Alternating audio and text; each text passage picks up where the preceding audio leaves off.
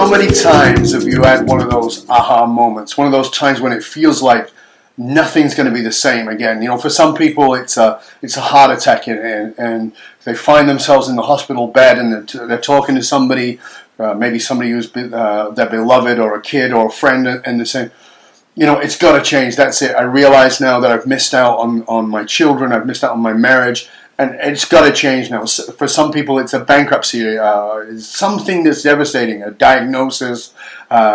Something happens for us that creates this profound aha where everything is going to be different. And I think from when I look at it and the work that I've done with the clients that I've worked with, and certainly in my own life, there tends to be three versions of it. One is the aha, this moment of, oh, you know, the sky opens and you have the, as some people call it, the come to Jesus moment, where you realize there's an awakening. For some people, it's that pivotal moment comes with a windfall, when you've been given this amazing opportunity, you've been given this amazing promotion, you've been given a ton of money, you've inherited, whatever it is, you had a lottery, it could be anything. But there's that pivotal moment in your life where it seems like, okay, things are never going to be the same again. It could, you know. So there's the aha, there's the windfall, and there's the devastation. You know, for me, as you know, it was when I fell off the mountain. You know, you get smashed to pieces. I'm 120 feet up, come down like 12 stories, you get smashed onto the boulders below. That is that pivotal moment when nothing is going to be the same. But it isn't quite like that. This is what I find fascinating, because I saw it in my own life, because that wasn't my first fall, that was my fourth fall. And each time that something like that had happened, and there were other things, there was this, within me, this part of me that was swearing it was never going to be the same again. I was going to be different, but yet somehow I wasn't. And the challenge is that in the moment you awaken, you have this awakening of the aha, the whatever it is, and you say, I can't do it anymore, it has to change, things have to be different. But then, as it drifts along, things normalize. They normalize into what I call Monday. You know, the brilliant moment happened, and then you suddenly find, well, it's just Monday. I mean, shit's got to be done. I got to pay the rent. I got to pay the mortgage. I got to take the kids to school. I got to lead the organization. I got to go to another meeting. I got to fly out to Singapore. Whatever it is, there's something that makes it just seem normal again. And somebody might even come to you and say, well, you know, how did it go? Did you change? You said you were going to change. And what I find is, and I know I did it myself, what I find is that people will usually make an excuse. So, oh yeah, I really had an awakening there. It was very good. You know, I realized that I was a workaholic and I was working 80 hours a week. I really cut that down. But right now we've got a launch going on. Right now we're in startup. Right now we're raising capital. So I'm doing a lot of that. But I am spending more quality time with the family on Sundays. So really what you're saying is nothing really changed. It got a kind of a little bit of a tweak, but nothing actually changed, right? It's Monday. You've normalized. Now, in that pivotal moment, you were certain it was definitely going to change, but it drifted into Monday.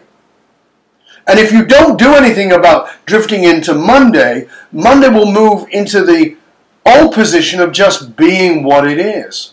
And the challenge with this, what I find is the challenge with this, is that we will recycle, meaning we will create another pivotal moment, another profound something will happen. That's what happened for me. As that I fell 4 times, and by the way, each time it got a little more severe, because it's kind of like the universe, your soul, whatever term you want to use, is like going, hey, wakey, wakey, wakey, and eventually it has to go, hey, pay attention. Certainly in my case, for those of us who are a bit thicker.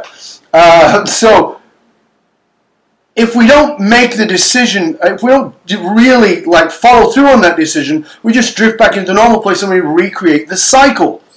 Now here's the thing, that pivotal moment is where the aha is, where everybody puts the emphasis. Everybody goes, oh yeah, that was when it all changed. That's actually not true. Not only for me, but in 30 odd years of doing what I do, and in speaking to profound people like Tony, is this realization that actually, no, the pivotal moment is not when it changes. That's the awakening. But the real change happens in that Monday moment. That's the choice point. When it would be really easy to not bother. When it would be easy to say, it's all okay. I don't really have to do anything.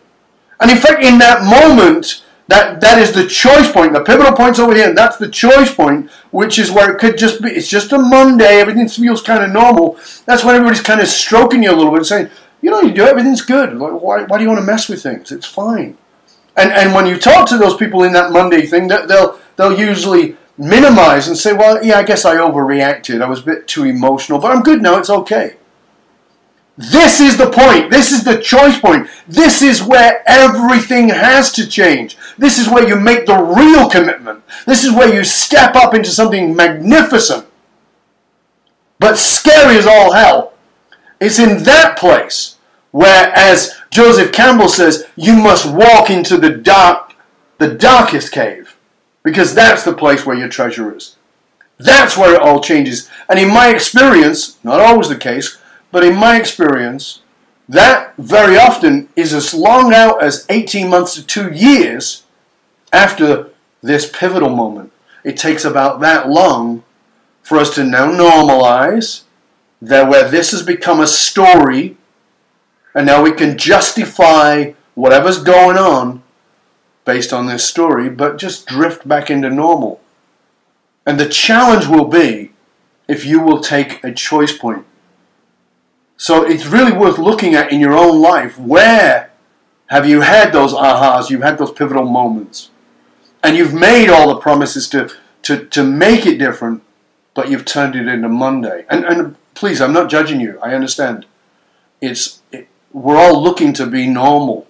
We're all looking for things to be calm again. And that's the thing, right? We go, oh, it's calm now, so I don't have to do anything. But listen, your life isn't changed in the magnificence, in the great successes. Your life actually gets deeper when you face the very things that scare the crap out of you. That's when you make the choice, when it would be so easy to just not bother. So you have a pivotal moment, and you have a Monday where normalization happens, and if you don't do something, you'll just drift back into your old normal, and you'll recreate the cycle. Or you go from pivotal moment into choice moment, and from pivotal point to choice point. And at that point, you make a choice to go in a completely different direction.